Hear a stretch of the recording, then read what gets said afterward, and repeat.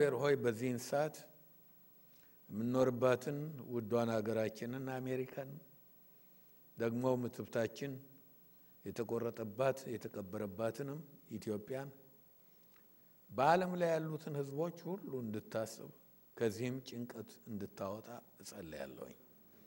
እግዚአብሔር ሆይ እስከዛም ድረስ አንተ በሰጠን ቴክኖሎጂ እየተጠቀምን በየቤታችንም አገልግሎት ሲደርሰን ይሄ ኒው ኖርማል እንዳይለመድ ጌታ ሆይ ማድረግ ስንችል ሽባ እንዳያደርገን እንዳያበላሽን መልካም መስሎ እንዳያጠፋን ጸልያለሁ። ጌታ ሆይ እግዚአብሔር ሆይ በቀረው አሁን ቃልህን ልንማር ባለንበት ጊዜ እኔ እንድታስብ እግዚአብሔር ሆይ የሚያደምጡኝንም ወገኖቼን እዚህም ፊት ለፊቴ እንዲሁም በየድንኳናቸው በየጓዳቸው ያሉትን ሁሉ እንድታስባቸው እጸልያለሁ በኢየሱስ ክርስቶስ ስም አሜን። ያለፈው ሳምንት ከዛም በፊት ላንድ ምናልባት 3 ይሆን 4 ሳምንት ጊዜያችንን ያጠፋ ነው ራእይን ስናጠና ምዕራፍ 4 እና ምዕራፍ 5 ነው። ምዕራፍ 4 እና ምዕራፍ 5 በሰማይ ዮሐንስ ከተነጠቀ በኋላ ያየውን ነው የሚነግረን። በጣም አስደናቂ ነገሮች ናቸው ያየናቸው። ልብ የሚነካ የሚመስጥ ማስተዋል ካገኘን ስለ አምልኮም ይሁን ስለ ሁሉ ነገር እንዲገባን በእግዚአብሔር ዙፋን አካባቢ ያለውን ነው የተማርነው። ምዕራፍ 5 ምዕራፍ 4 ላይ 5 መዝሙሮች 5 አምልኮዎች እንደተደረጉ አይተናል። አስደናቂ ነው። ጌታችን ኢየሱስ ክርስቶስ ዮሐንስ ወንጌል ምዕራፍ 17 ቁጥር 5 ላይ ባደረገው ረጅም ጸሎት አባቱን የጠየቀው አባት ሆይ ዓለም ሳይፈጠር በፊት በአንተ ዘንድ በነበረኝ ክብር አክብረኝ አለ።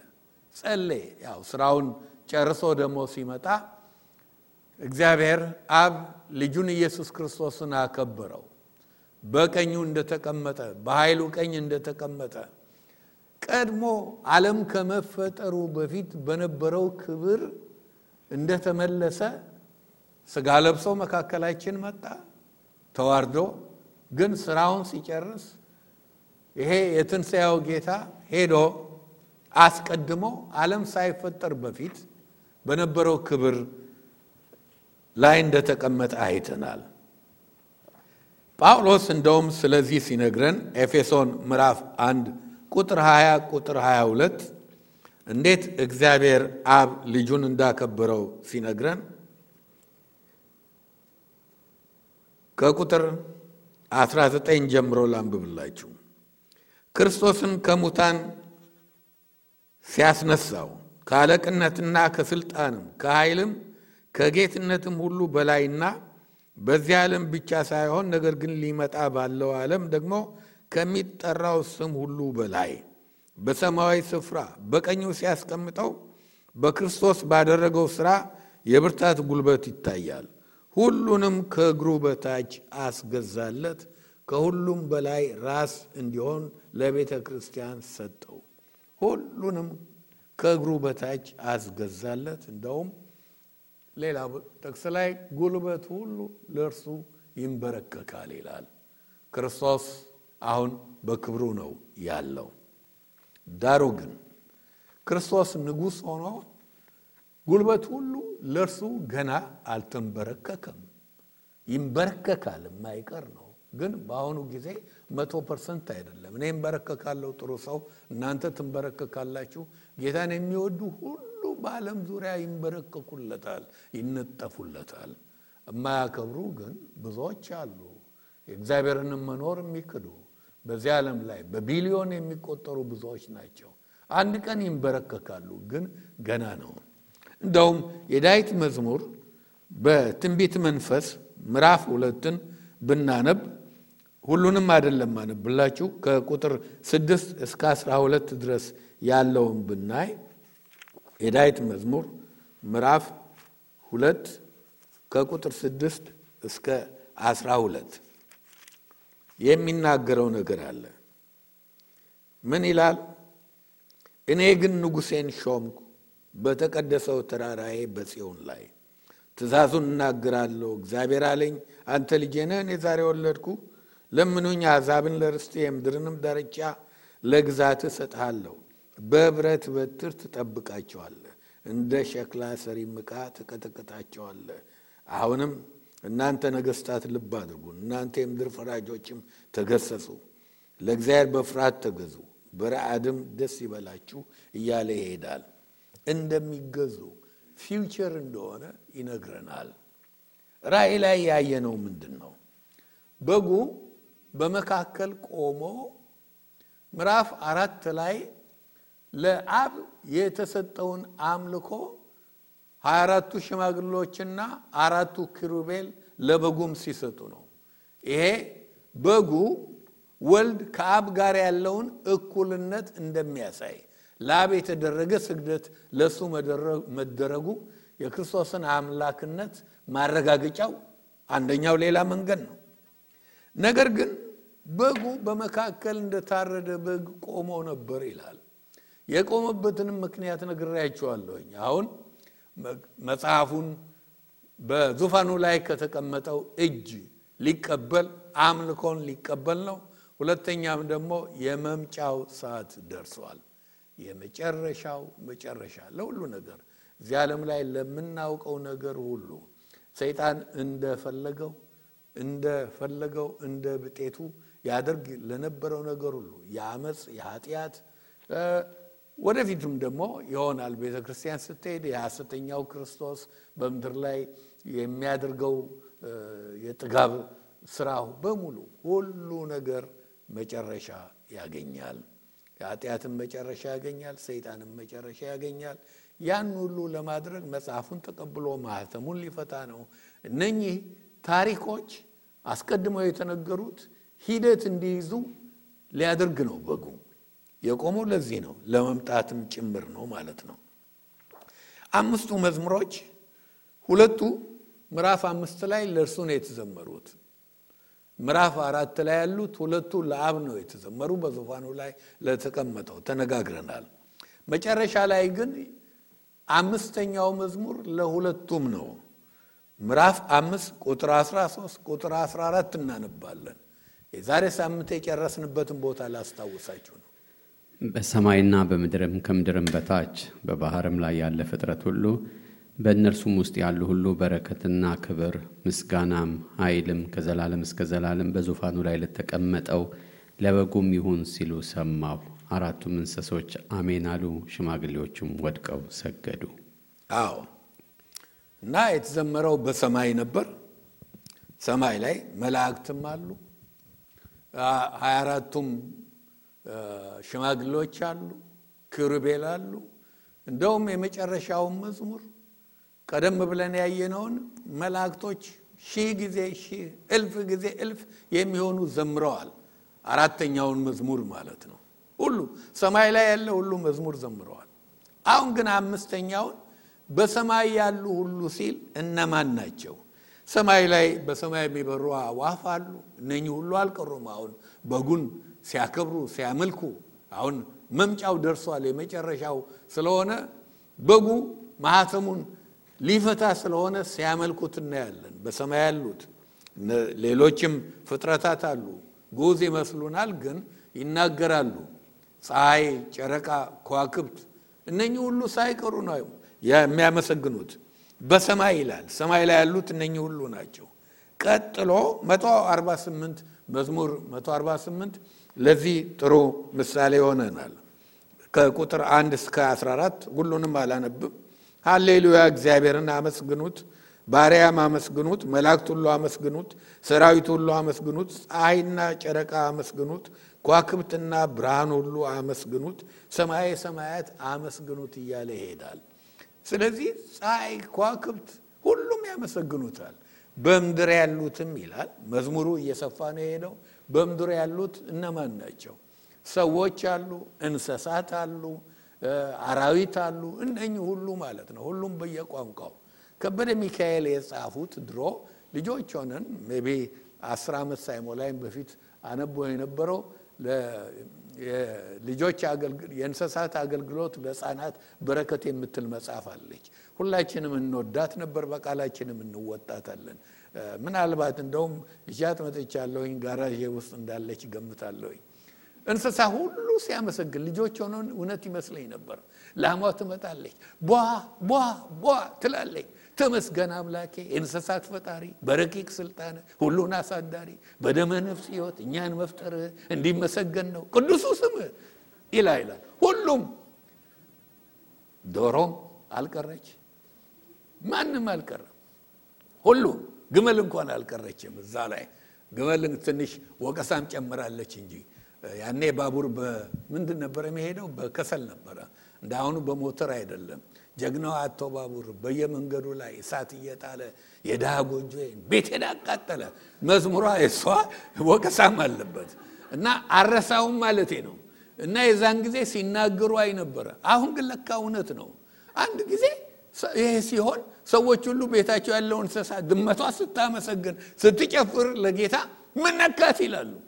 ውሻውም እንደገና ከብቱ ሁሉም ያመሰግንበት ጊዜ አለ። እንደገና ደግሞ ከምድር በታች ይላል አፈር ውስጥ የሚኖሩት ሁሉ እነ ምስጥ ሁሉ አይቀሩም። ያ ብቻ አይደለም፣ በባህር ያሉት ሁሉ ነው የሚለው አይደለም? ያየነው በባህር ያሉት እነ ጉማሬ እነ ማን ናቸው? ሌላው አሳ ምንድነው? ቁጠሩልኝ። ያለው ፍጥረታት በሙሉ ያ እናንተ የምትወዱት አንዳንዶቻችሁ ቅንቡርሱም አይቀር ጌታን ሳያመሰግን ማለት ነው። የዛን ቀን ክራቡ ምን ሁሉ ሲጨፍር አስደናቂው ፍጥረት ሁሉ ነው። ምክንያቱም በቃ ጌታ ማህተሙን ሊፈታ ነው። ኤክስኪዩት ያደርጋል። ኤክስኪዩት አድርጎ መጨረሻው ላይ ፍጥረት እንደውም መጽሐፍ ቅዱስ ምን ይላል? የእግዚአብሔርን ልጆች መገለጽ ይናፍቃል። ምን ማለት ነው? የክርስቶስን መምጣት ፍጥረት ሁሉ ዛፍ ቅጠሉ ሁሉ ነው የሚናፍቀው። ለምን? ሁሉ ነገር ተመልሶ አዳም በኃጢአት ላይ ከመውደቁ በፊት እንደነበረው ስለሚሆን አሁን እነኚህ ፍጥረታት ሁሉ ከኃጢአት የተነሳ አንዱ ይተኩስባቸዋል፣ አንዱ ይገላቸዋል፣ ዛፉ በቦምብ በመትረየስ ይደበደባል። ይሄን ሁሉ የተጨነቀው ቅጠላቅጠል ሁሉ ሳይቀር የጌታ ኢየሱስ ክርስቶስን መገለጽ ይጠባበቃል። ያን ጊዜ በናፍቆት ይጠብቃሉ። ታዲያ የፍጥረት ሁሉ ማመስገን ነገር ከተነሳ አንድ ጊዜ ቤተክርስቲያናችን ያለ ናሳ የሚሰራ ማታውቁት የላችሁም። ዶክተር ጥላዬ አንድ ነገር አሳየኝ። ዶክተር ጥላዬ ናሳ ነው የሚሰራው። ናሳ አሁን ጨረቃ ላይ ሰው መልሶ ለማውጣት ከዛም አልፎ ለመሄድ ባለው ፕሮጀክት ላይ ነው የሚሰራው። ለካ እውነትም ናሳ ነገሩን ሁሉ አጠናቅሮት ፀሐይም ሌላውም ሁሉ ድምጽ እንዳለው እንደሚያመሰግኑ መዝሙር እንዳላቸው አሳየኝና በጣም ተመሰጥኩ። ከተማርነው ትምህርት ጋር ይሄዳል። ስለዚህ ዶክተር ጥላዬ ለ10 ደቂቃ ወደዚህ ይመጣል እና ከሱ ጋር እንከታተላለን። ይቀጥላል ትምህርቱ ማለት ነው።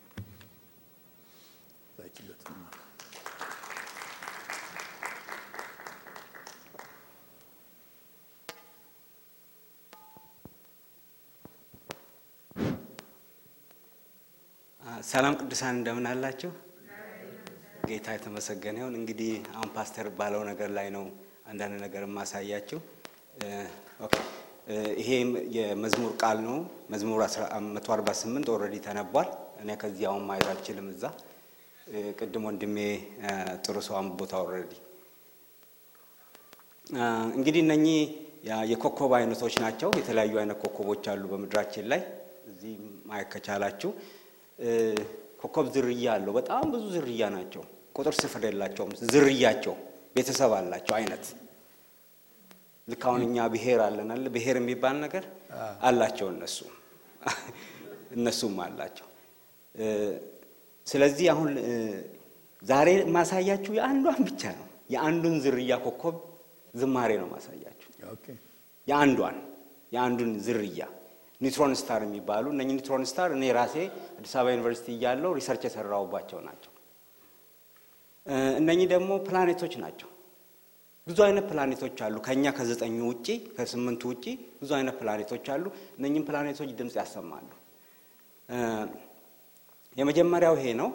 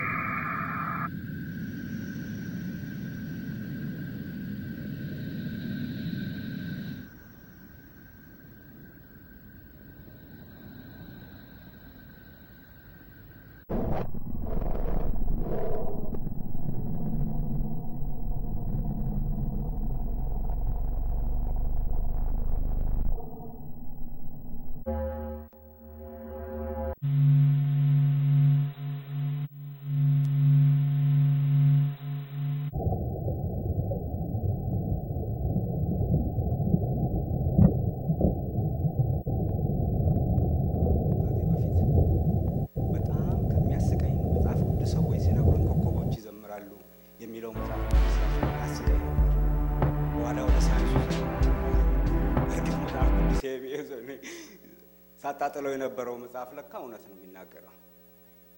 ኮከቦች በእርግጥ ይዘምራሉ።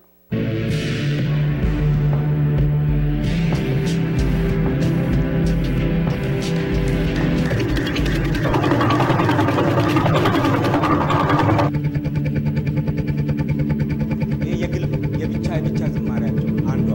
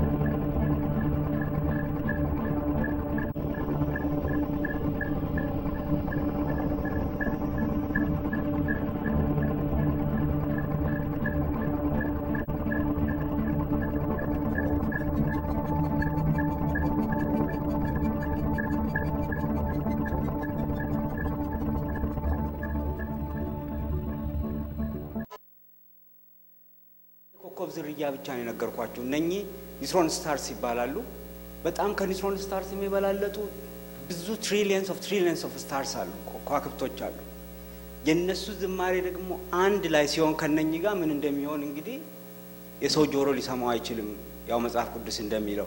እስቲ አንድ ያደረኩትን ነግራችኋለሁ እዚህ ጋር የሚቀጥለው ላይ። አሁን ቅድም የሰማችሁትን አንድ አውሬ ብቻ አመረጥኩና እሱን ባክግራውንድ አድርጌ ሰራው። እስቲ የኛውን ደግሞ ላሳያችሁ። አሳነባሪ ነው። አሳነባሪ አብሮ ማሪ ጨምሩበት።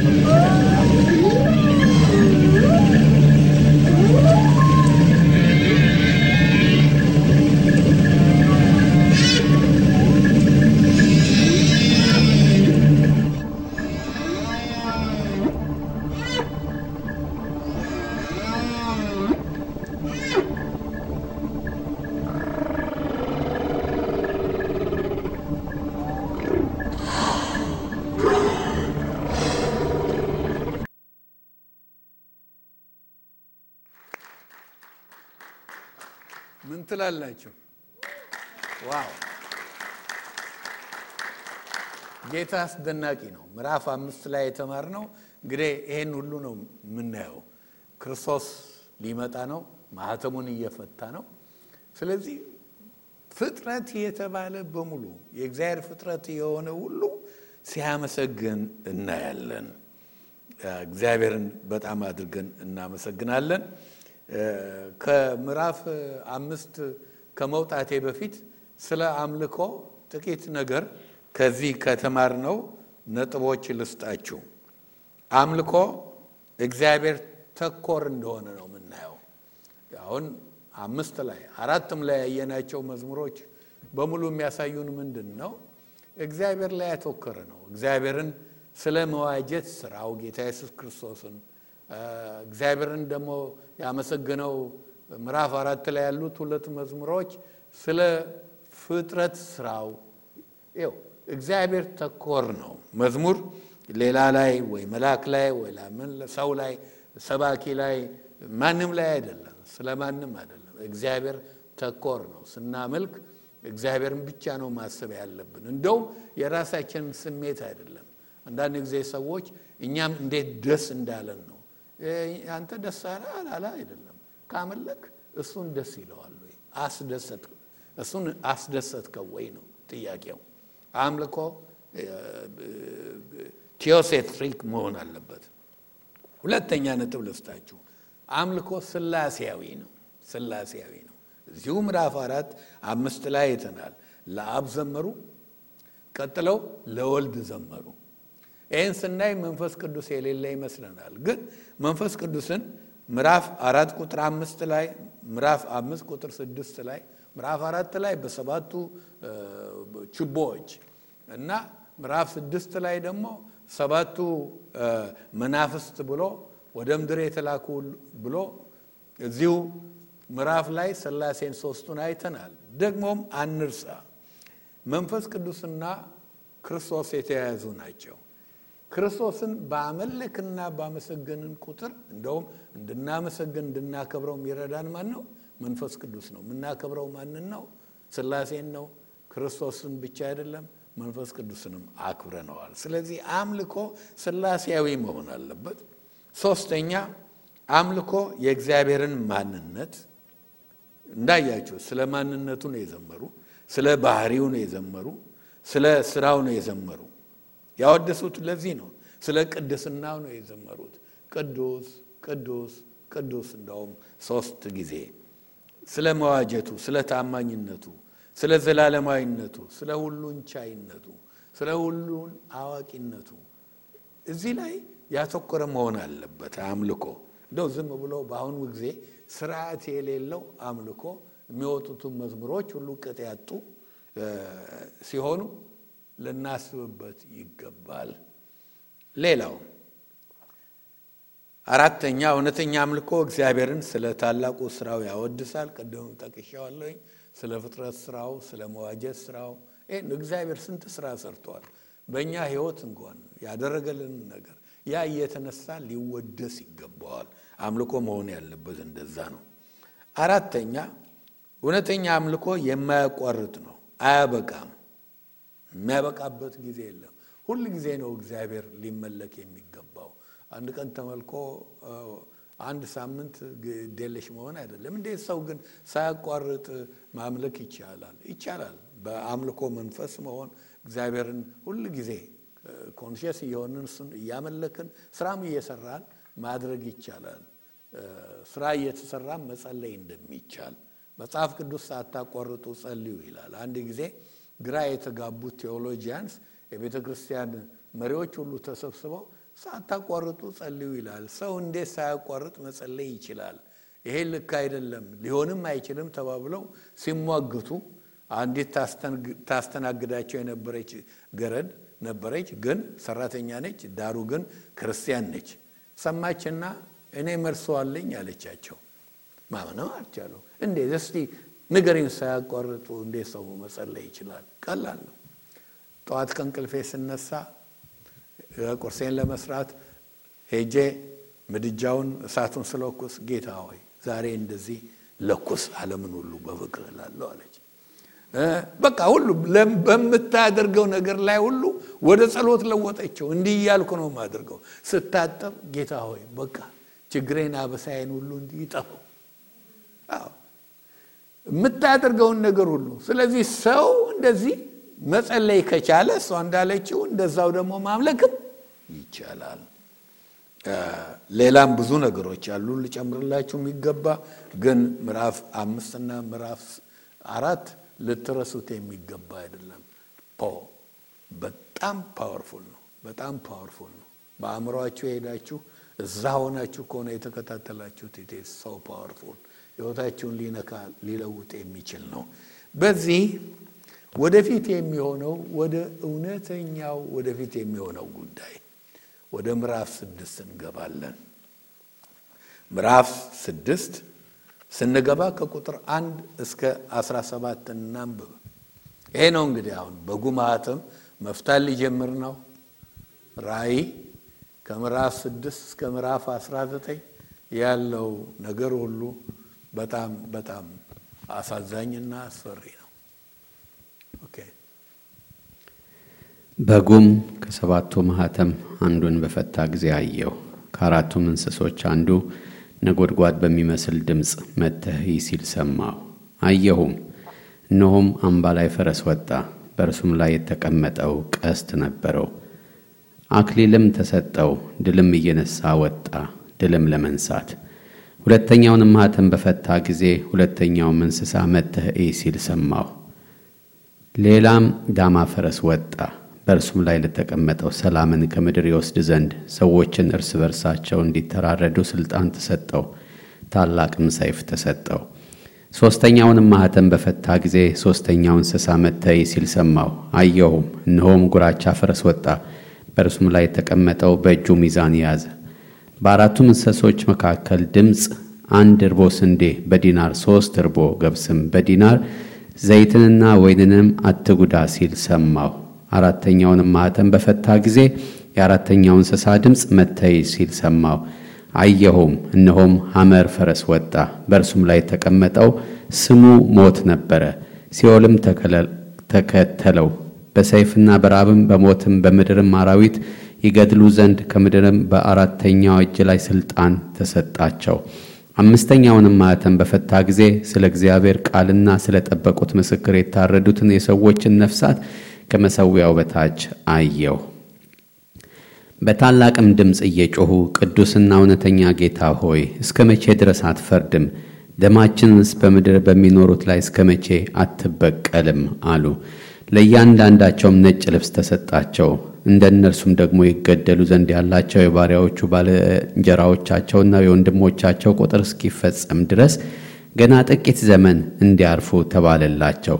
ስድስተኛውንም ማኅተም በፈታ ጊዜ አየሁ። ታላቅም የምድር መናወጥ ሆነ። ፀሐይም እንደ ማግ ጠጉር ጥቁር ሆነ። ጨረቃም በሞላው እንደ ደም ሆነ። በለብስም በብርቱ ነፋስ ተናውጣ ቃሪያዋን ፍሬ እንደምትጥል በሰማይ ከዋክብት ወደ ምድር ወደቁ። ሰማይም እንደ መጽሐፍ ተጠቅልሎ አለፈ። ተራራዎችና ደሴቶችም ሁሉ ከስፍራቸው ተወሰዱ። የምድርም ነገሥታትና መኳንንት፣ ሻለቃዎችም፣ ባለጠጋዎችም፣ ኃይለኛዎችም፣ ባሪያዎችም፣ ጌቶችም ሁሉ በዋሾችና በተራሮች አለቶች ተሰወሩ። ተራሮቻችንና አለቶቻችንም በላያችን ውደቁ። በዙፋንም ከተቀመጠው ፊት ከበጉም ቁጣ ሰውሩን። ታላቁ የቁጣው ቀን መጥቷልና ማንስ ሊቆም ይችላል? አሏቸው። 7 ማኅተሞች ይፈታሉ። 7 መለከት ያመጣል። 7 መለከት ደግሞ 7ቱን የቁጣ ጽዋ ያመጣሉ። ከማኅተሞቹ ይልቅ መለከቶቹ በጣም የከፉ ናቸው። ከመለከቶቹ ደግሞ ይልቅ ጽዋዎቹ ላይም የበለጠ የከፋ ነገር እናያለን። ዓለም በዚህ እንደምታልፍ እናያለን። አንድ አስቀድሜ ልነግራችሁ የምፈልገው ግን ደስ የሚለው ይሄ የማኅተሞቹ መፈታት የሚጀምረው ምንድን ነው? ታላቁን መከራ ነው የሚጀምረው። መከራው ይጀምራል። እንደውም ከምዕራፍ 6 ከምዕራፍ 19 የራእይን 2/3 የያዘ ክፍል ይሄ ክፍል ነው። ትልቁ የራእይ ክፍል ይሄ ክፍል ነው። ደስ የሚለው ግን እኔና እናንተ በጌታ አምነን ከጸናን ይሄንን አናይም። ዮሐንስ እንዳላየው ከላይ ሆኖ ወደ ታች የሚሆነውን ይመለከት እንደነበረ እኛም ከላይ ሆነን መመልከት እንችል ይሆናል። ዳሩ ግን በውስጡ አናልፍም። ደስ የሚለው ይሄ ነው እና የነኚህ ማኅተሞች መፈታት ምን ይጀምራል? ታላቁን መከራ ይጀምራል። ስለ መከራው አንዳንድ ነጥብ ልንገራችሁና ዛሬ አንድ ማኅተም ብቻ ብናይ ነው ጊዜ አይኖረንም። the great tribulation ወይም ታላቁ መከራ ከምዕራፍ 6 እስከ 19 ለምን ታላቁ መከራ ተባለ? የሰው ልጅ ብዙ መከራዎች አይቷል። ምን የበለጠ መከራ አለና ነው ታላቁ መከራ የተባለው? ኃጢአት ወደ ዓለም ከመጣበት ጊዜ ጀምሮ የሰው ልጅ የሰው ዘር ብዙ አይነት ችግሮችን ቀምሰዋል። ሐዘንን ቀምሰዋል። የመሬት መንቀጥቀጥ ስንት ሰው ነው የጠፋው? በየጊዜው መሬት እየተንቀጠቀጠች በዓለም ዙሪያ የማዕበል ጥፋት ሱማን ምን ነበረ? ሱናሚ ስንት ሰው እንዳጠፋ በቅርቡ ትዝ አይላችሁም? ሩቅ ምስራቅ የረሃብ እልቂት።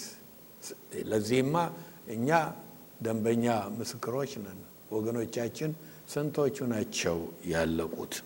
የቸነፈር እልቂት፣ በተስቦ ጥፋት ስንቱ ተጠራርጎ አለቀ።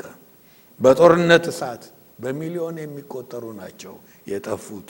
ይኸው ዛሬ ኮቪድም እንኳን ህዝብ እየጨረሰች ነው።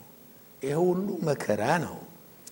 ግን እነዚህ እስከ ዛሬ ድረስ ሰው ያያቸው መከራዎች አሁን መከራዎች ነበሩ ነገር ግን ወደፊት ሊመጣ ካለው በ7 ዓመት ውስጥ ሊሆን ካለው መከራ ጋር ሲወዳደር ፕሮቫ እንጂ ፊልሙ ሊሆን አይችልም ስታወዳድሩት ሚጢጢ ነው ለዚህ ነው ስለ ኮቪድ አንስቼ ስናገር መጀመሪያ ቀን ይሄ ችግር ከመጣ በኋላ በቴሌኮንፈረንስ ነግራችሁ ኮቪድ በጣም ትንሹ ሚጢጢው ነው ሊመጣ ካለው ጋር ሲወዳደር ብዬ ያልኳችሁ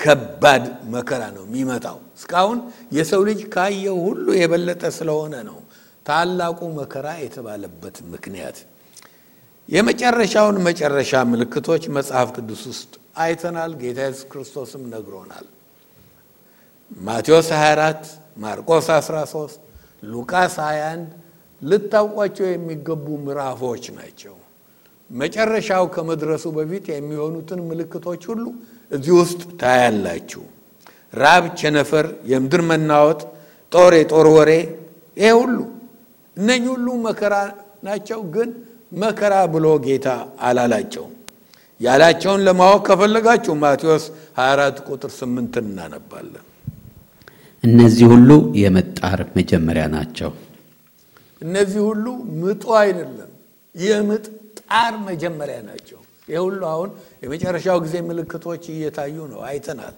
የምጣር መጀመሪያ ናቸው ስለዋናው መከራ ግን ሲናገር ምዕራፍ 24 ቁጥር 21 ላይ በዚያን ጊዜም ከዓለም መጀመሪያ ጀምሮ እስከ ዛሬ ድረስ ያልሆነ እንግዲህም ከቶ የማይሆን ታላቅ መከራ ይሆናልና ጌታ ነው ያለው በዚያን ጊዜ በዓለም ላይ እስካሁን ድረስ ሆኖ የማያውቅ ታይቶ የማያውቅ ያየናቸው ራሳቸው በቂ ናቸው ኮቪድ እንኳን በእውነት እንዴት መጥፎ ነገር ነው ያንቀጠቀጣል ኮቪድ በጣም የጨረሰውን ህዝብ ስናይ ያሳዝናል ስንት ህዝብ ነው የጨረሰው ግን በዓለም ታይቶ የማይታወቅ መከራ ይሆናል ይላል ዳንኤልም ላይ ይሄው ሐሳብ አለ ምዕራፍ 12 ቁጥር 1 በዚያም ዘመን ስለ ሕዝብህ ልጆች የሚቆመው ታላቁ አለቃ ሚካኤል ይነሳል ሕዝብም ከሆነ ጀምሮ እስከዚያ ዘመን ድረስ እንደርሱ ያለ ያልሆነ የመከራ ዘመን ይሆናል በዚያም ዘመን በመጽሐፉ ተጽፎ የተገኘ ሕዝብ ሁሉ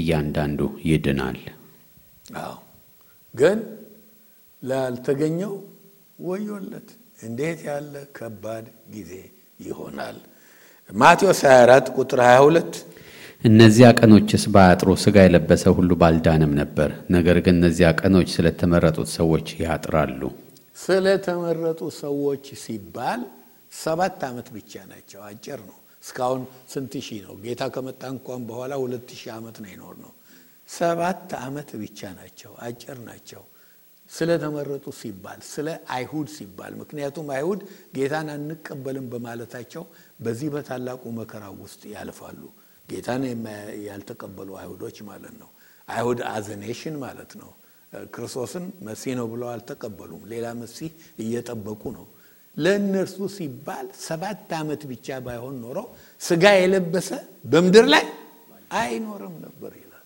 ጌታ ነው ይሄንን ያለው እና ይሄን ታላቁ መከራ የበለጠ የሚያባብሰው ነገር ልንገራችሁ ምን ክፉ እንደሚያደርገው ክፉ የሚያደርገው አንደኛ መንፈስ ቅዱስ በመድር ላይ አለመኖሩ መንፈስ ቅዱስ በመድር ላይ አይኖርም የዛን ጊዜ እና ቤተክርስቲያኑን ይዞ መንፈስ ቅዱስ ይሄዳል አልተጻፈም እዛ ላይ ላንብብላችሁ የመንፈስ ቅዱስ መኖር የሚያደርገውን ስራ አንደኛ ተሰሎንቄ ምዕራፍ 2 ቁጥር 7 አንደኛ ተሰሎንቄ ምዕራፍ 2 ቁጥር 7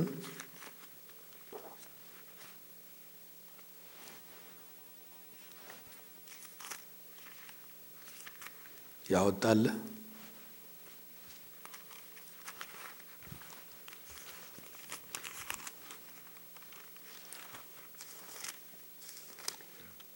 ምዕራፍ 2 ቁጥር 7 አንደኛ ተሰሎንቄ ምዕራፍ 2 ቁጥር 7 ነው የሁለተኛ ተሰሎንቄ ነው ለዚህ ነው የዞረው ሁለተኛ ተሰሎንቄ ምዕራፍ 2 ቁጥር 7 ቁጥር 7 እንዲህ ይላል ልብ ብላችሁ የአመጽ ሚስጥር አሁን ይሰራል ብቻ ከመንገድ እስኪወገድ ድረስ የሚከለክል አለ ይላል የአመጽ ሚስጥር እኮ አሁን የአመጽ የመጨረሻው እንደውም ስጋ ለብሶ የአመጽ ሰው ይገለጻል አሁን እኮ ይሰራል አለ መንፈሱ አለ እየሰራ ነው የማይገለጽበት ምክንያት የሚከለክለው አለ የሚከለክለው ምንድነው መንፈስ ቅዱስ በመድር ላይ ስላለ ሐሰተኛው ክርስቶስ ሊገለጽ አይችልም ሰይጣንም እንደፈለገው ያለ ምንም አይነት ቁጥጥር እንደፈለገው መሆን አሁን አይችልም መንፈስ ቅዱስ ስላለ ነገር ግን በዚህ በታላቁ መከራ ጊዜ መንፈስ ቅዱስ ቤተክርስቲያንን ይዞ ወደ ሰማይ ስለሄደ ዋው የዛን ጊዜ የአመጽ ሚስጥር እንደፈለገው ይሰራል ሐሰተኛው ክርስቶስም ይገለጻል መንፈስ ቅዱስ ሳይሄድ ሐሰተኛው ክርስቶስ መምጣት አይችልም ሐሰተኛ ክርስቶሶች መገለጽ ይችላሉ ግን የሐሰተኛው ክርስቶስ አንቲክራይስት ግን መምጣት አይችልም እና መንፈስ ቅዱስ አይኖርም ሰዎች በመከራው ይድናሉ እንዴት ብትሉ መንፈስ ቅዱስ ከሌለ ሰው መዳን አይችልም ግን በብሉይ ኪዳን መንፈስ ቅዱስ ሰማይ ነበር ምድር አልወረደም የጴንጤቆስጤ ቀን ነው ወደ ምድር መጥቶ መኖር የጀመረው ግን ከነ አብርሃም ከሌሎቹ ሁሉ የእግዚአብሔርን ሰዎች ሁሉ እንደረዳ የእግዚአብሔር መንፈስ ነቢያቱ ላይ ሁሉ እየወረደ ወረደብኝ አይደለም ይሉት ወደኔ መጣ አይደለም ይሉት የነበረው መጥቶ ስራውን ሰርቶ እንደሚሄድ ሊያደርግ ይችላል ግን ምድር ላይ ስለሌለ ክፋት በቃ ሰይጣን በአካል ተገልጾ ይሄኮ ስጋ የለበሰ ሰይጣን ነው ሐሰተኛው ክርስቶስ የሚመጣው ስጋ የለበሰ ሰይጣን ነው በመከራው ዘመን እንደሚያደርገው ሁሉ አሁን ሊያደርግ አይችልም የሚያግደው አለ ቅዱስ መንፈስ ከኛ ጋር ያለው ይከለክለዋል ማለት ነው ልክ እንደ አድግ ግድብ አስቡ ሀገራችን ገና አልተሞላም ምሳሌም ልሰጥ አልፈልግም ግን አስዋንን እንደ ምሳሌ ልስጣችሁ ትልቅ ግድብ ነው አይቻለሁኝ እና አስዋን ትልቅ ግድብ ነው አሁን ውሃው ግድቡ ባይኖር የሚከለክለው አይደለም ውሃው እንዳይፈስ ካይሮ ምትባል ከተማ ልትኖር አትችልም ካይሮ ቀላል ህዝብ ያለበት አይደለም ላስት ታይም እዛ ባለንበት ጊዜ ዳኒም ከኔ ጋር ነበር የህዝቡ ቁጥር 25 ሚሊዮን ነበር that's a lot of people አይደለም እንዴ 25 ሚሊዮን አሁን ጨምሮ ሊሆን ይችላል ካይሮ ልትኖር አትችልም እንዳለ ለምን የሚገድብ የሚከለክላለው አሁን የከለከለው መንፈስ ቅዱስ ከዚህ ሲሄድ ሰይጣንን የሚከለክለው ምንም የለም መከራውን የሚያባብሰው ይሄ ነው ዛሬ እኮ አንዳንዶቻችን እንላለን ዋው you ain't seen nothing እና የሚመጣው ሌላው የሚያባብሰው ልንገራችሁ ጌታ ኢየሱስ ክርስቶስ ልጆቹን መንፈስ ቅዱስ በውስጣቸው የሚኖረውን በመንፈስ የታተሙትን ከእርሱ ጋር የሚራመዱትን ምን ብሎ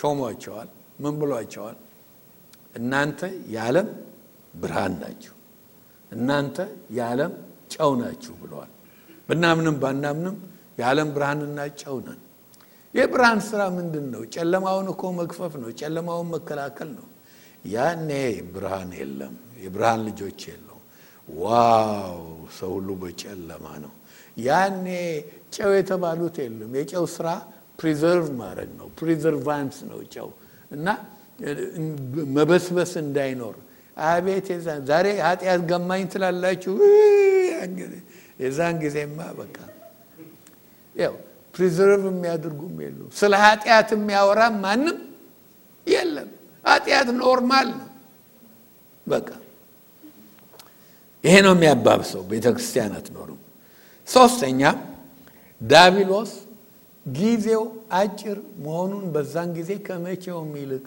ተረድቷል ያለው ጊዜ አጭር ነው በቃ አጥፍቼ ልጥፋ ፕሮጀክቱን በጣም ነው የዛን ጊዜ የሚያፋፍመው አጥፍቼ ልጥፋ ብቻዬን አልጥፋ ሰው አብሮኝ ይጥፋ የሚለው ፕሮጀክቱ ማለት ነው ጊዜዎቹ ነች አጭር ነች እኮ ስንት አመት ነው ያልኳችሁ መከራው 7 ከ7 በኋላ እኮ አለቀ ተይዘው እሳት ባህር ውስጥ መጣሉ ነው 1000 አመት እስር ቤት ይቆይና በኋላ ደግሞ እሳት ባህር ውስጥ መጣሉ ነው በቃ ኖ ሞር ሰይጣን ስለዚህ ያለችው ጊዜ አጭር ስለሆነች ዋው ኦቨርታይም ነው ኦቨርድራይቭ ነው የሚነዳው።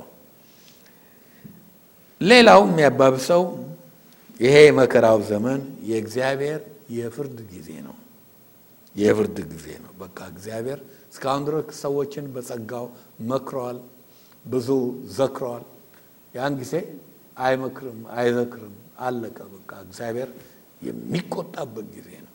የእግዚአብሔር የቁጣ ጊዜ ነው። የእግዚአብሔር የፍርድ ጊዜ ነው። ያ የጸጋ ዘመን አይደለም፣ የፍርድ ጊዜ ነው። ራእይ 6 ቁጥር 17 የሚለውን እናነባለን። ተመልከቱ፣ ቅድም አንብበነዋል። ታላቁ የቁጣው ቀን መጥቷልና ማንስ ሊቆም ይችላል አሏቸው። ማንስ ሊቆም ይችላል? በጉ የዋህ ነበር፣ አሁን ግን ሊቆጣ ነው። እንደ በፊቱ ለመታረድ በግ ሆኖ አይመጣም፣ አንበሳ ሆኖ ነው የሚመጣው፣ ሊነግስ ነው የሚመጣው። ከዛ በፊት ግን ከመንገዱ ላይ ያለውን ነገር ሁሉ ይጠርጋል። መንግስቱን ከመመስረቱ በፊት እንቅፋትን ሁሉ ያስወግዳል ይላል።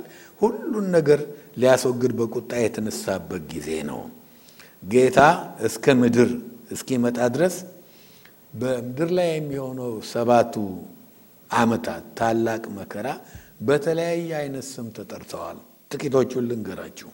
አንደኛ የጌታ ቀን ይባላል፣ በብሉይም በአዲስም the day of the Lord። ብዙ ጥቅሶች አሉ፣ እስቲ አንብባቸው በተርታ። ኢሳይያስ 2:12 የሰራዊት ጌታ የእግዚአብሔር ቀን በትዕቢተኛውና በኩራተኛው ሁሉ ላይ ከፍ ባለውም ላይ ይሆናል፣ እርሱም ይዋረዳል። ኢሳይያስ 13:6 የእግዚአብሔር ቀን ቀርቧልና አልቅሱ፣ ሁሉን ከሚችል አምላክ ዘንድ እንደሚመጣ ጥፋት ይመጣል።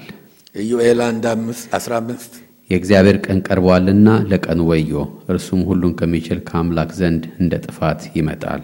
ኢዮኤል 2:1-11 የእግዚአብሔር ቀን መጥቷልና እርሱም ቀርቧልና በጽዮን መለከትን ንፉ፣ በቅዱሱም ተራራዬ ላይ እሪ በሉ፣ በምድርም የሚኖሩ ሁሉ ይንቀጥቀጡ፣ የእግዚአብሔር ቀን መጥቷልና። ሁለተኛ ጴጥሮስ 3:11-12 ይህም ሁሉ እንዲህ የሚቀልጥ ከሆነ የእግዚአብሔር ቀን መምጣት እየጠበቃችሁና እያስቸኮላችሁ በቅዱስ ኑሮ እግዚአብሔርን በመምሰል እንደምን ልትሆኑ ይገባችኋል። ስለዚያ ቀን ሰማያት ተቃጥለው ይቀልጣሉ፣ የሰማይን ፍጥረት በትልቅ ትኩሳት ይፈታል። ያ ቀን የጌታ ቀን የእግዚአብሔር ቀን ተብሏል። ሌላ ጥቂት 1-2-3 ስሞች ልስጣችሁና አንደኛውን ማተም እናያለን። የያዕቆብ የመከራ ጊዜ ይባላል። ሁለተኛ እንዴ የተባለበት ምክንያት የያዕቆብ ዘሮች ማን ናቸው? የያዕቆብ ዘሮች 12ቱ ነገዶች ማለት ነው፣ የእስራኤል ልጆች በምንስ ያልፋሉ ብያቸዋለሁ? በመከራ ውስጥ ያልፋሉ። ስለሚያልፉ የያዕቆብ የመከራ ዘመን ይባላል። ኤርምያስ 30:7 እናነባለን። ወዮ ያ ቀን ታላቅ ነውና እርሱንም የሚመስል የለምና፣ ያ የያዕቆብ መከራ ዘመን ነው፣ ነገር ግን ከእርሱ ይድናል።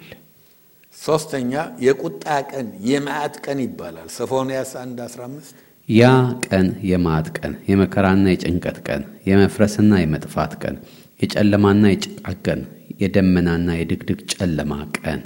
አንደኛ ተሰሎንቄ 5:9 እግዚአብሔር ለቁጣ አልመረጠንምና በጌታችን በኢየሱስ ክርስቶስ መዳንን ለማግኘት ነው እንጂ። ያው ይሄ ሁሉ የሚያሳየን እንግዲህ ቀኑ ምን ያህል የቁጣ ቀን መሆኑን ነው። ያ ቀን የቁጣ ቀን ነው። አራተኛ የዳንኤል 7ኛው ሳምንት ይባላል። 7ኛው ሱባኤ ዳንኤል ምዕራፍ 9 ላይ መቼም የመጨረሻው ዘመን ብሉይ ውስጥ በደንብ የተተነበየበት ምዕራፍ ቢኖር ዳንኤል 9 ላይ ታገኙታላችሁ። አሁን ዳንኤል 9ን ትንታኔ አድርጌ ድሮ አስተምሬያለሁኝ፣ ወደዛ አልሄድም። ግን ባጭሩ ለምን የዳንኤል 7ኛው ሱባኤ 7ኛው 69ኛው አልቆ 7ኛው ሱባኤ ተባለ? ለምን 7ኛው ሳምንት ተባለ? አንድ ሱባኤ አንድ ሳምንት ነው የሚል ቢኖር የዳንኤል ትንቢት እስቲ እናንብበው። ምዕራፍ 9 ከቁጥር 24 እስከ 27 አመፃን ይጨርስ፣ ኃጢአትንም ይፈጽም፣ በደልንም ያስተሰርይ፣ የዘላለምን ጽድቅ ያገባ፣ ራእይና ትንቢትንም ያትም፣ ቅዱሰ ቅዱሳንም ይቀባ ዘንድ በሕዝብህና በቅድስት ከተማ ላይ 70 ሱባኤ ተቀጥሯል። ስለዚህ እወቅ አስተውልም፣ ኢየሩሳሌምን መጠገንና መስራት ትእዛዙ ከሚወጣበት ጀምሮ እስከ አለቃው እስከ መሲህ ድረስ 7 ሱባኤና 62 ሱባኤ ይሆናል። እርሷም በጭንቀት ዘመን ከጎዳናና ከቅጥር ጋር ትሰራለች።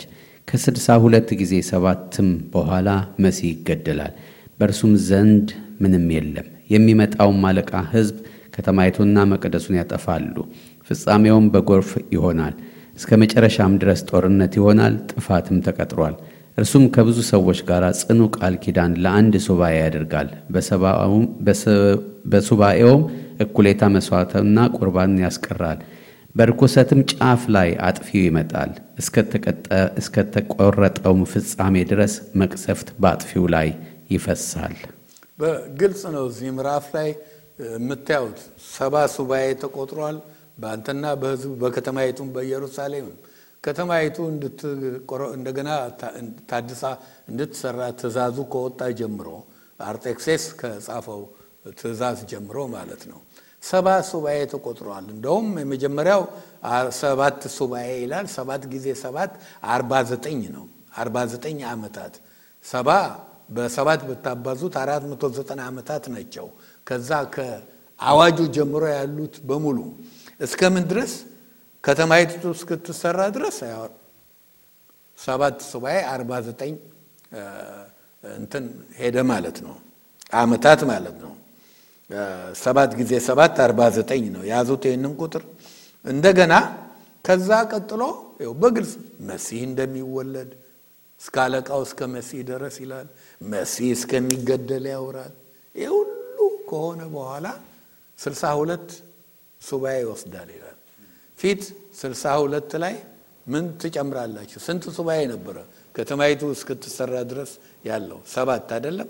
49 ዓመታት 7 እና 62 ስንት ነው? 69 ለ7 ስንት ጎደለ? 1 አሁን አንዷ ሱባኤ የትኛዋ ነች? አንድ ሱባኤ 7 ዓመት ማለት ነው። የሚመጣው አለቃ ይላል መሲህ ተገድሏል ብለዋል አይደለም እንዴ? ማን ነው? ሐሰተኛው ክርስቶስ ማለት ነው። ሐሰተኛው ክርስቶስ ለአንድ ሱባኤ ቃል ኪዳን እንደሚያደርግ ሁሉ ይናገራል። 69 እና 7 ሲደምሩ ስንት ይሆናል? 70 ነው። 69 እና 7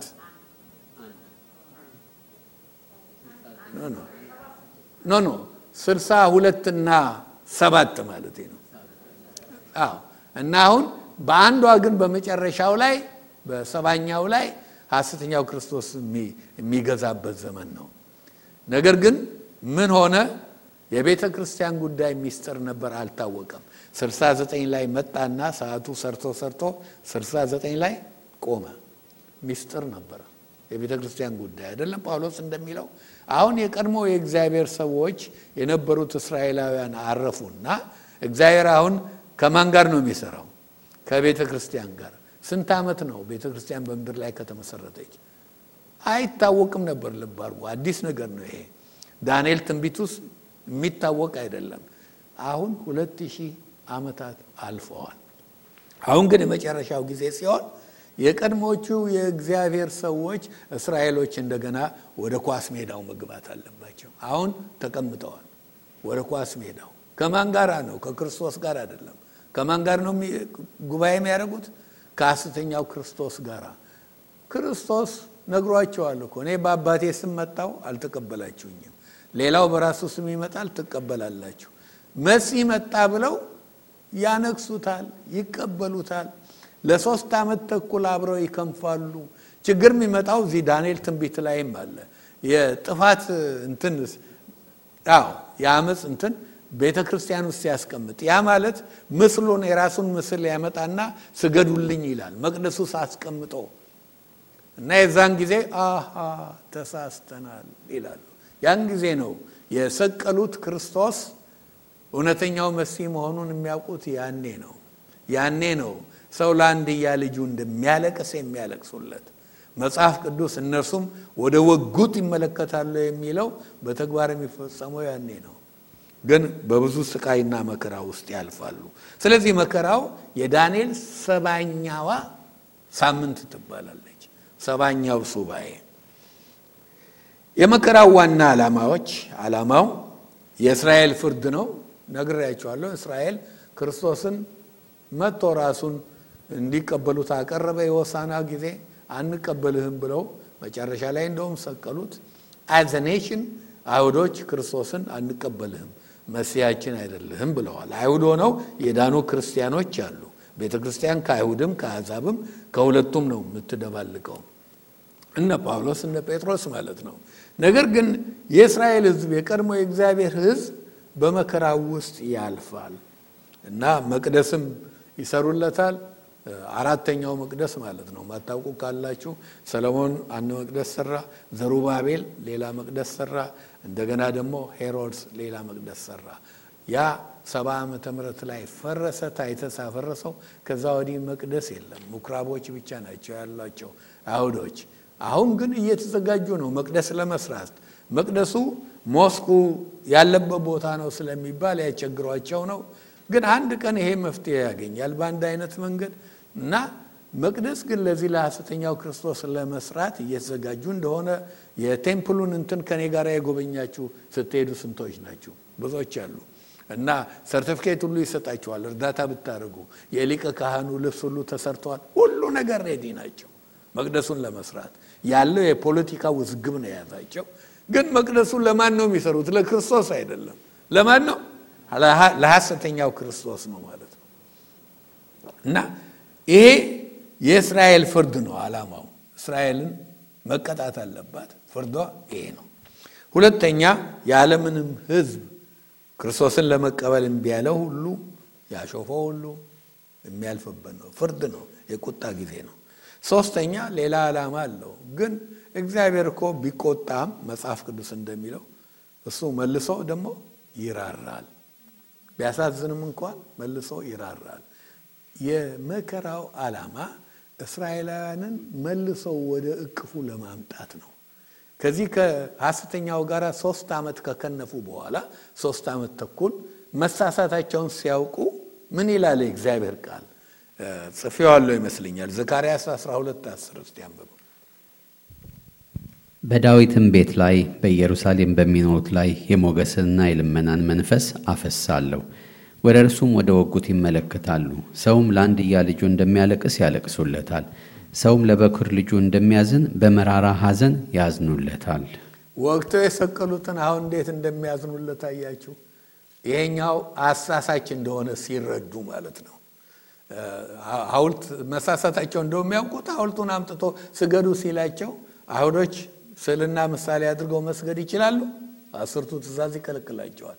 አሃ ለካ ያ የሰቀልነው ነው ብለው እየየ ይሉለታል ለክርስቶስ። እየየ ሰው ለአንድያ ልጁ እንደሚያለቅስ ያለቅሱለታል ይላል። እና ለዚህ እግዚአብሔር ንስሐ እንዲገቡ ነውና ተመልሰው ንስሐ እንዲከገቡ የቀድሞ ሕዝቡ አሁን ከእግዚአብሔር ጋር ይሆናል ማለት ነው። ለዚህ ነው እግዚአብሔር ሙሉ በሙሉ እስራኤሎችን አልጣላቸውም። ጳውሎስ ስለገዛ ወገኖቹ ምዕራፍ 11ን ሮሜን በሙሉ አንብቡ ተናግሯል። ግን ጥቂት ቁጥሮችን እናንብብ። ሮሜ 11 ከ25-27 ወንድሞች ሆይ ልባሞች የሆናችሁ እንዳይመስላችሁ ይህን ምስጢር ታውቁ ዘንድ እወዳለሁ። የአሕዛብ ሙላት እስኪገባ ድረስ ድንዛዜ በእስራኤል በአንዳንድ በኩል ሆነባቸው። እንደዚሁም እስራኤል ሁሉ ይድናል እንዲህ ተብሎ እንደተጻፈ መድኃኒት ከጽዮን ይወጣል፣ ከያዕቆብ ኃጢአተኝነትን ያስወግዳል። ኃጢአታቸውንም ስወስድላቸው ከእነርሱ ጋር የምገባው ኪዳን ይህ ነው። ብዙዎቹ በሕይወት የተረፉት ያሳዳቸዋል፣ ይጨርሳቸዋል፣ ይገላቸዋል። ብዙዎቹ በመከራው ዘመን እንደውም ወንጌልን የሚናገሩ እነሱ ናቸው። ምስክር ለጌታ የሚሆኑ በንስሐ ይመለሳሉ። ግን ብዙዎቹ ይታረዳሉ፣ ይገደላሉ፣ ያልቃሉ። ምክንያቱም በመከራው ዘመን ጌታን መቀበል ማለት በራስ ላይ የሞት ፍርድ መፍረድ ማለት ነው። ከሌላውም ሕዝብ የሚድን ይኖራል። ባክስላይደርስ ምናልባት ይሞታሉ እንጂ ያው የመመለስ እድል ይኖራቸው ይሆናል። አይተዋሃ ተሳስቻለሁ እኔ ቀረው እነ ተስፋ ሄደው ሊል ይችላል። እና ግን ችግሩ ምንድነው? የዛን ጊዜ በነፍስ ቆርጦ ነው። ሐሰተኛውን ካልተከተልክ፣ ማህተሙን በግንባርህ ካላደረክ ገበያም ሄደ መብላት አትችልም፣ ራቡም ይጨርሳል። ግሮሰሪም እንኳን ማድረግ አትችልም ማለት ነው። እና ይሄ ሁሉ ይሆናል። መከራው በጣም ከባድና አሰቃቂ ነው። በመከራው ጊዜ ማህተሙ ይፈታል። መከራው የሚጀምረው ማህተሙ ሲፈታ ነው። ቁጥር 1 ቁጥር 2 በጉም ከሰባቱ ማኅተም አንዱን በፈታ ጊዜ አየሁ። ከአራቱም እንስሶች አንዱ ነጎድጓድ በሚመስል ድምፅ መጥተህ እይ ሲል ሰማሁ። አየሁም፣ እነሆም አምባላይ ፈረስ ወጣ። በእርሱም ላይ የተቀመጠው ቀስት ነበረው። አክሊልም ተሰጠው። ድልም እየነሳ ወጣ፣ ድል ለመንሳት። የመጀመሪያው ማኅተም ሲፈታ ስሙ አልተገለጸም። አንድ ሰው ናና ያለው መጀመሪያ ክሩቤል አንዱ ክሩቤል ና አለው። ዮሐንስ እዛው ሰማይ ላይ ነው። ና ተመልከት። አሁን ወደ ታች ነው፣ ወደ ምድር ነው የሚያየው። አንዱ በነጭ ፈረስ ላይ ሆኖ ያያችሁት ነገር ሁሉ አለው። አክሊል ተሰጥቶታል፣ ቀስት ይዟል። በቃ ድል እያደረገ ዘውድ አድርጓል። እና ይህንን ሰው ያያል እና እንደውም አንዳንዶች ለዮሐንስ ና ይበለው እንጂ ይሄ ለፈረሱም ሂድ ጎአሄድ ጀምር፣ ስራህን ጀምር ማለቱ ነው ይላል። በምንድነው የተቀመጠው? በነጭ ፈረስ ላይ ነው። ነጭ ፈረስ ድሮ ሮማውያን ድል አድርገው ሲመለሱ ኤምፐረሩ በነጭ ፈረስ ላይ ተቀምጦ ይሄድ ነበር። ነጭ የድል አድራጊነት፣ ነጭ ፈረስ የድል አድራጊነት ምልክት ነው። ፈረስ ከጦርነት ጋር የተያያዘ ነው እና ድል አድራጊ መሆኑን ያሳያል ይሄኛው። ሁለተኛ ይሄ ሰው እዚህ ጋር እንደምታዩት ስሙ አልተነገረም። በነጭ ፈረስ ላይ ከመቀመጡ የተነሳ ግን አንዳንድ ሰዎች ሌላ ነጭ ፈረስ ላይ የተቀመጠ ይፈልጉና ምዕራፍ 19 ከቁጥር 11 እስከ 13 ላይ በነጭ ፈረስ የተቀመጠ አለ። ክርስቶስ ሲመጣ ማለት ነው። ይሄ እኮ በቃ ክርስቶስን ነው የሚያሳየው። ይሄ በነጭ ፈረስ የተቀመጠው ክርስቶስ ነው ይላሉ። አይደለም። አንደኛ ራእይ የትንቢት መጽሐፍ ነው የማይሆንበት ምክንያት። ትንቢት ማለት አስቀድሞ የሚሆነው ነገር ይነገራል ማለት ነው። ከሆነ በኋላ ታሪክ ነው። ጌታ ኢየሱስ ክርስቶስ መጥቷል ወደ ምድር። አሁን ታሪክ ነው የክርስቶስ ነገር። ወደፊት ይመጣል። ምዕራፍ 19 ላይ እንዳየነው እኛም አብረነው እንመጣለን። ያ ሌላ ታሪክ ነው እና ልዩነትም ደግሞ አላቸው። ወደ ኋላ የሚመለከት ታሪክ ነው። ትምህርቱን ስንጀምር የተለያዩ ትርጉም የሚሰጡ ትምህርት ቤቶች እንዳሉ ነግሬያቸዋለሁ። ሌሎች ታሪክ ብቻ የሚከተሉ ከታሪክ ጋር የሚተረጉሙ ሂስቶሪስቶች እንዳሉ ነግሬያቸዋለሁ። ይሄ የነሱ ትርጉም ነው፣ ክርስቶስ አይደለም ፈጽሞ። ደሞም ሌላ መረጃ ከፈለጋችሁ ምዕራፍ 19 ከቁጥር 11 እስከ 17 ያለውን እናንብብና ክርስቶስ ሲመጣ አሁን እዚህ ጋር ካለው ጋራ ያላቸውን ልዩነት አወጣላችኋለሁ። እናነበዋለን። ሰማይም ተከፍቶ አየሁ፣ እነሆም አምባላይ ፈረስ የተቀመጠበት የታመነና እውነተኛ ይባላል፣ በጽድቅም ይፈርዳል ይዋጋልም። ዓይኖቹም እንደ እሳት ነበልባል ናቸው፣ በራሱ ላይም ብዙ ዘውዶች አሉ። ከእርሱም በቀር አንድ እንኳን የማያውቀው የተጻፈ ስም አለው። በደምም የተረጨ ልብስ ተጎናጽፏል፣ ስሙም የእግዚአብሔር ቃል ተብሏል። ኦኬ፣ ይሄኛው ምዕራፍ 19 ላይ ያለው ስሙ ተገልጿል አይደለም እንዴ? እንደውም በብዙ አይነት መንገድ ስሙ እያለ ነግሮናል። ሌላም ደግሞ የማያውቀው እሱ ብቻ የሚያውቀውም ስምም አለው ብለዋል። ይሄኛው ግን ስም የለውም። ምዕራፍ 19 ላይ ያለው የጌቶች ጌታ ተብሏል። ማን ነው? ክርስቶስ ነው። የታመነና እውነተኛ የነገስታት ንጉስ ክርስቶስ ነው። የእግዚአብሔር ቃል ተብሏል። በመጀመሪያ ቃል ነበረ፣ ቃልም ከእግዚአብሔር ቃል ጋር ነበረ ይላል አይደለም እንዴ? ቃልም እግዚአብሔር ነበረ። ቁጥር 14 ዮሐንስ ወንጌል ምዕራፍ 1 ቃልም ደግሞ ስጋ ሆነ ይላል። ስለ ክርስቶስ የምናውቀው ይሄንን ነው እና ስሙም የእግዚአብሔር ቃል ይባላል ይላል። ይሄኛው ስሙም አልተነገረም። ሶስተኛ 19 ላይ የምናየው በደም የተረጨ ልብስ ነበረው፣ ምልክቱ ነው አይደለም እንዴ? ምዕራፍ 5 ላይ የታረደ በግ እንደታረደ በግ ቆሞ ነው ያየነው አይደለም እንዴ? አይረሳም። ሲመጣም ይሄ የፈሰሰው የደሙ ነገር ሊረሳ አይችልም። ልዩነት አለው። ይሄኛው ግን አሁን ሲወጣ የምናየው ነጭ ፈረስ ላይ የምናየው ምዕራፍ 6 ላይ ይሄ ሁሉ የለውም። ደግሞም ክርስቶስ በአሁኑ ጊዜ የት ነው? ምዕራፍ 5 ላይ እንዳየነው ማህተሞቹን እየፈታ ነው። የት ሆኖ ነው? ሰማይ ላይ ሆኖ ነው። ገና ስንት ማህተም ፈታ? አንድ። ስንት ይቀራል? 6። ሌሎች ሁሉ ይከተላሉ። ገስራ ላይ ነው፣ በሰማይ ነው ማለት ነው። ይሄኛው እኮ ወደ ምድር መጣ ነው የሚለው፣ ወደ ምድር የመጣ ነው። ስለዚህ ሌላው ልዩነት ደግሞ ከዚህ ሰው ጋር ተከትለው የሚመጡ ፈረሶች አሉ። እሱ የመጀመሪያው ነው። የሚከተሉ ሌላ 3 ፈረሶች አሉ። ስራቸው ክፉ ነው። ህዝብ ላይ ሰዎች ላይ ክፋት ማምጣት፣ ቸነፈር ማምጣት፣ ሞት ማምጣት ነው አይደለም እንዴ? ክፋት ነው የሚያመጡት። እንዴት ይሄንን ከክርስቶስ ጋር ማያያዝ ይቻላል? እነዚህ ፈረሶች በመድር ላይ ችግር ነው የሚያመጡት። ክርስቶስ ሲመጣ ሰላም ነው የሚሆነው፣ በረከት ነው የሚሆነው። ምድር እግዚአብሔርን በማወቅ ነው የምትዋጠው። እንኳን ሰው እንስሳቱ ሁሉ ደስ የሚላቸው ጊዜ ነው አይደለም እንዴ? የዛን ጊዜ ልሳን በፉኝት መጫወት የምትችልበት ጊዜ ነው። አይናደፍም። የማይዋደዱ ነገሮች እንኳን የሚጠላሉት እንኳን አይጥና ድመት አይዋደዱም። የዛን ጊዜ አብረው ሽርሽር ሳይሄዱ አይቀርም። እና ለምን ክርስቶስ ይገዛ ምድር እግዚአብሔርን በማወቅ ትሞላለች። ሁሉ ነገር ተመልሶ ኃጢአት ከመግባቱ በፊት እንደነበረው ነው የሚሆነው። ስለዚህ ከዚህ ከክፉ ጋር ማዛመድ አይቻልም። ከሆነ ታዲያ ምዕራፍ 6 ቁጥር 1 እና 2 ላይ ያነበብነው ነጭ ፈረስ ላይ ተቀምጦ የሚመጣ ማን ነው? መልሱ ክርስቶስን የመሰለ ፈረስ ላይ የተቀመጠ በቻለው መጠን ክርስቶስን መምሰል የሚፈልግ ይሄ ጌታ ኢየሱስ ክርስቶስ የተናገረው ይመጣል ያለው ወንጌል ውስጥ ብዙ ቦታም በመልእክት ውስጥም ያየነው የክርስቶስ ተቃዋሚ የምንለው በልማድ the antichrist ነው። መጀመሪያ በመከራው ጊዜ የሚመጣ ይሄ ነው። ሊነግስ ይነግሳል፣ ዘውድ አለው እና ሊነግስ ይመጣል። the antichrist ጊዜው ትክክል ነው። ቤተክርስቲያን የለችም፣ መከራው ጀምሯል፣ ማህተሙ ተፈቷል። መጀመሪያ የሚመጣው እሱ ነው። የሐሰተኛው ክርስቶስ መገለጽ በትክክሉ ቦታ ነው። መንፈስ ቅዱስም አይከለከለውም። አሁን ሄዷል። ትክክለኛው ሰዓት ነው። ለክርስቶስን መምሰሉ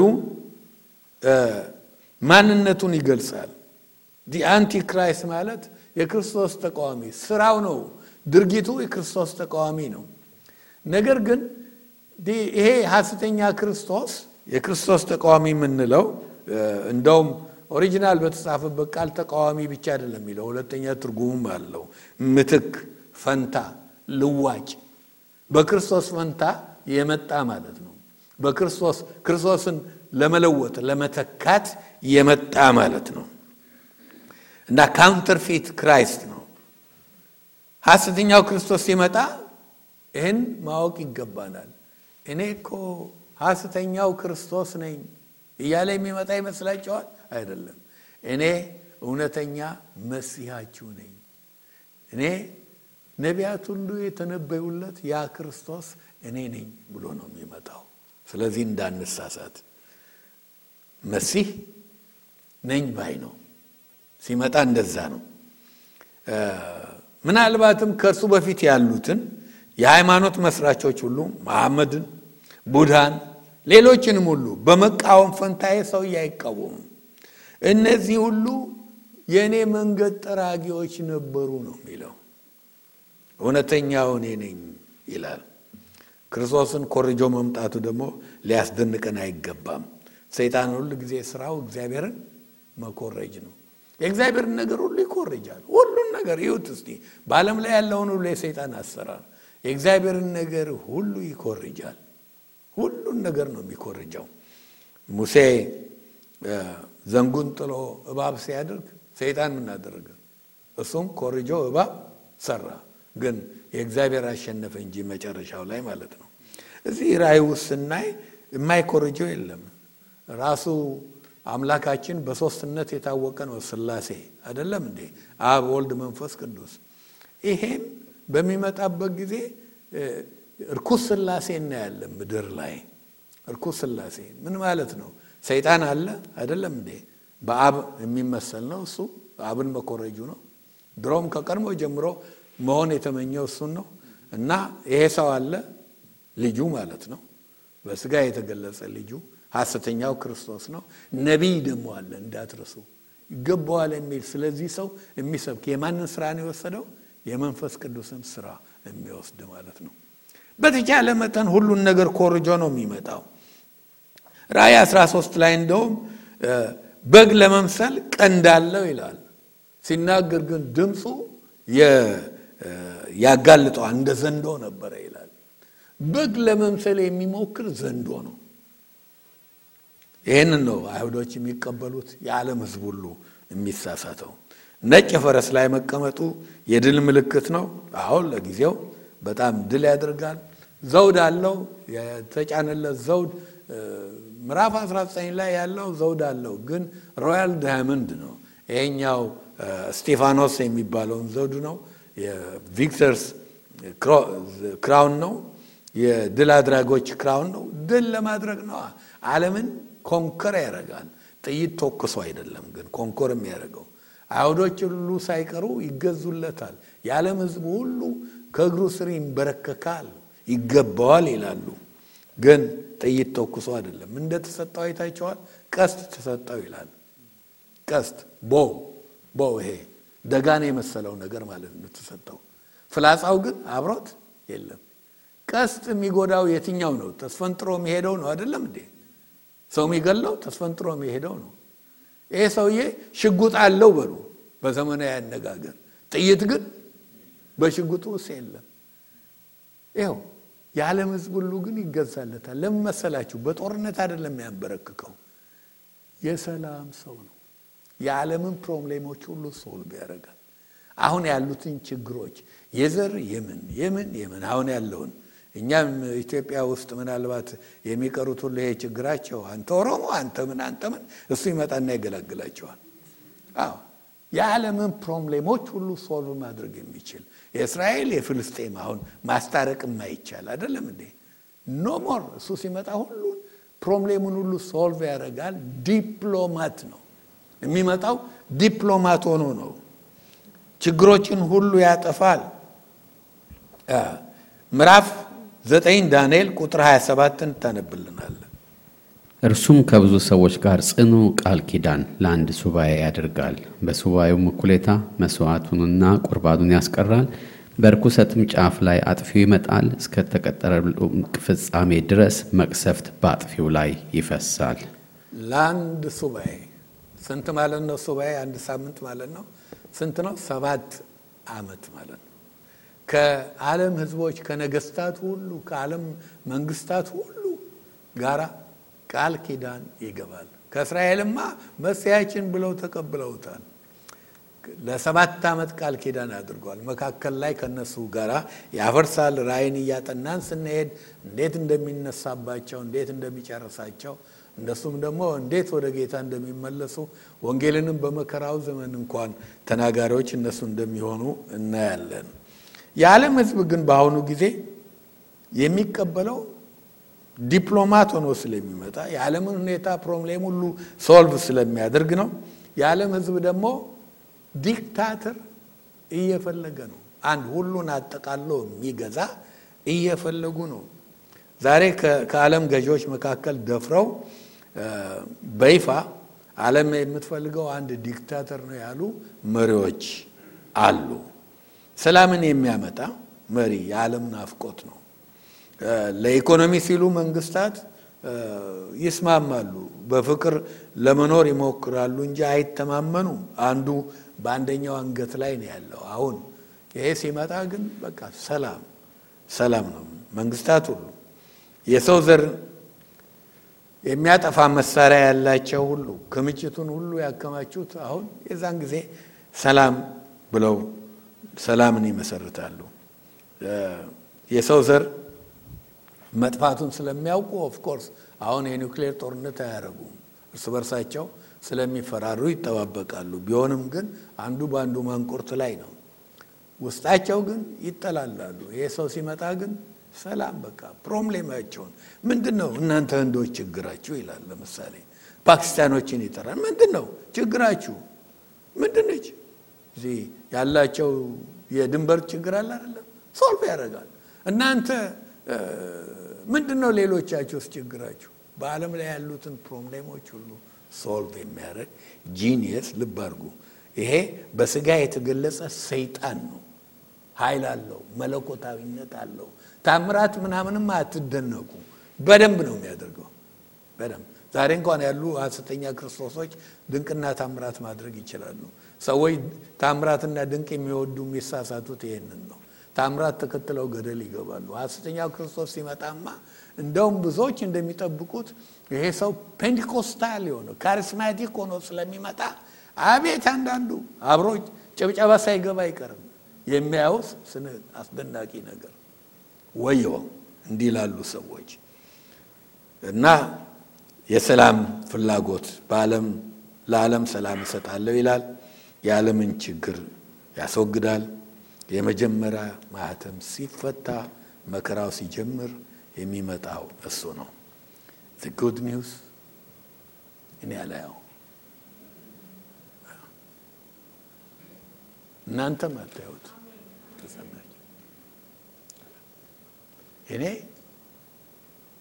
ጌታን ለማየት ናፍቃለሁ ተነጥቀን ሰማይ ላይ በአየር ላይ እናገኘዋለን በዛም ከሱ ጋር እንሆናለን አንደኛ ተሰሎንቄ እንደሚናገር በሰባቱ የመከራ ጊዜ እዚህ የለንም እዚህ ለሚኖሩት ግን ወዮላቸው የገፋን ስንሄድ እናያለን እንደውም አንድ ንስር በምድር ላይ ለሚኖሩ እየጮሁ ወዮላቸው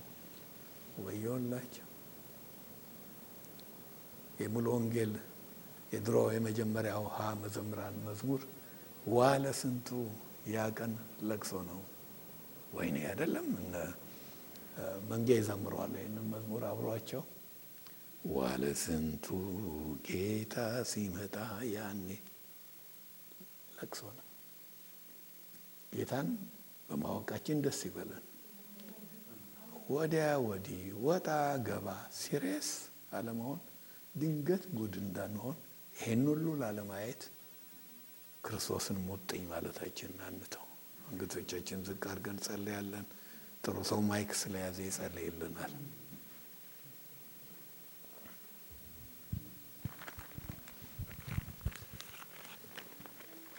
ጥሩ ሰው ይጸልይልናል